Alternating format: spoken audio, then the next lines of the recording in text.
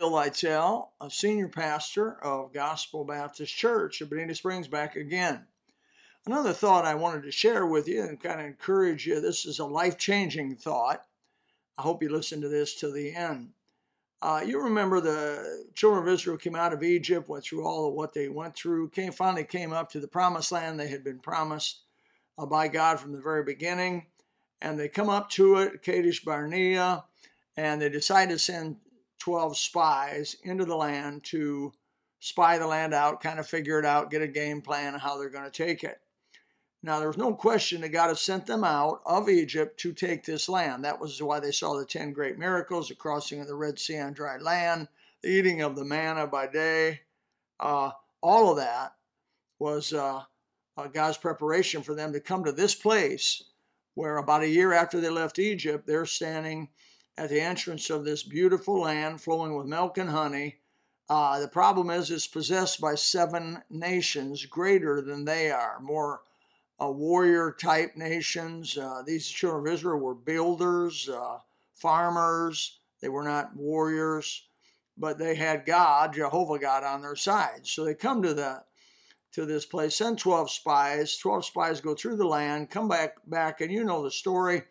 10 of those spies gave a very negative report, very skeptical report. You know, the sky is falling. These people are giants. They have iron chariots. They're men of war. They got walled cities. Maybe they saw Jericho. Possibly Jericho had an 80-foot wall around a city. There was no way in the world. They had no access to weapons of war. And how in the world were they going to conquer this land with that kind of people? There were 2 other of those spies, Caleb and Joshua, who came back with a completely different report. Now, these 12 people saw the same thing, but came back with a different report. How is that? 2 of these people believed the difficulty and the trouble that they were facing was nothing more than a thing called, and I'll say it with you, miracle space.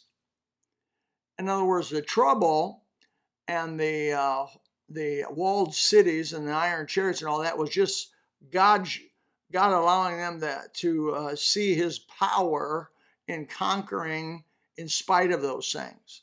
So Caleb and Joshua had faith to believe that the God that they served could do anything and nothing was impossible to him. And they also simply believed what he said was true. They believed God was true.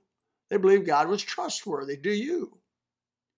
You know, when this first sight of difficulty, the first sight of trouble that comes into your life, don't throw your hands up and say, God's forsaken me. God don't love me. I must have, and panic and run the other way. That's what the 10 spies did.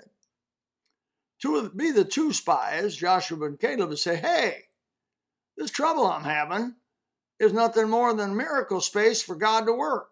The thing is that we have to give God some space to work. Give him some miracle space. I found this quote one time, and I think it's great. It says, unbelief puts our circumstances between us and God, but faith puts God between us and our circumstances. I believe that's F.B. Meyer. Now look, folks, you're going to have trouble. You're going to have walled cities ahead of you, impossible situations, things that make you literally your blood run cold. But you serve the God that made the blood. You serve the God that made the walled city, that made the rocks to make the walled city.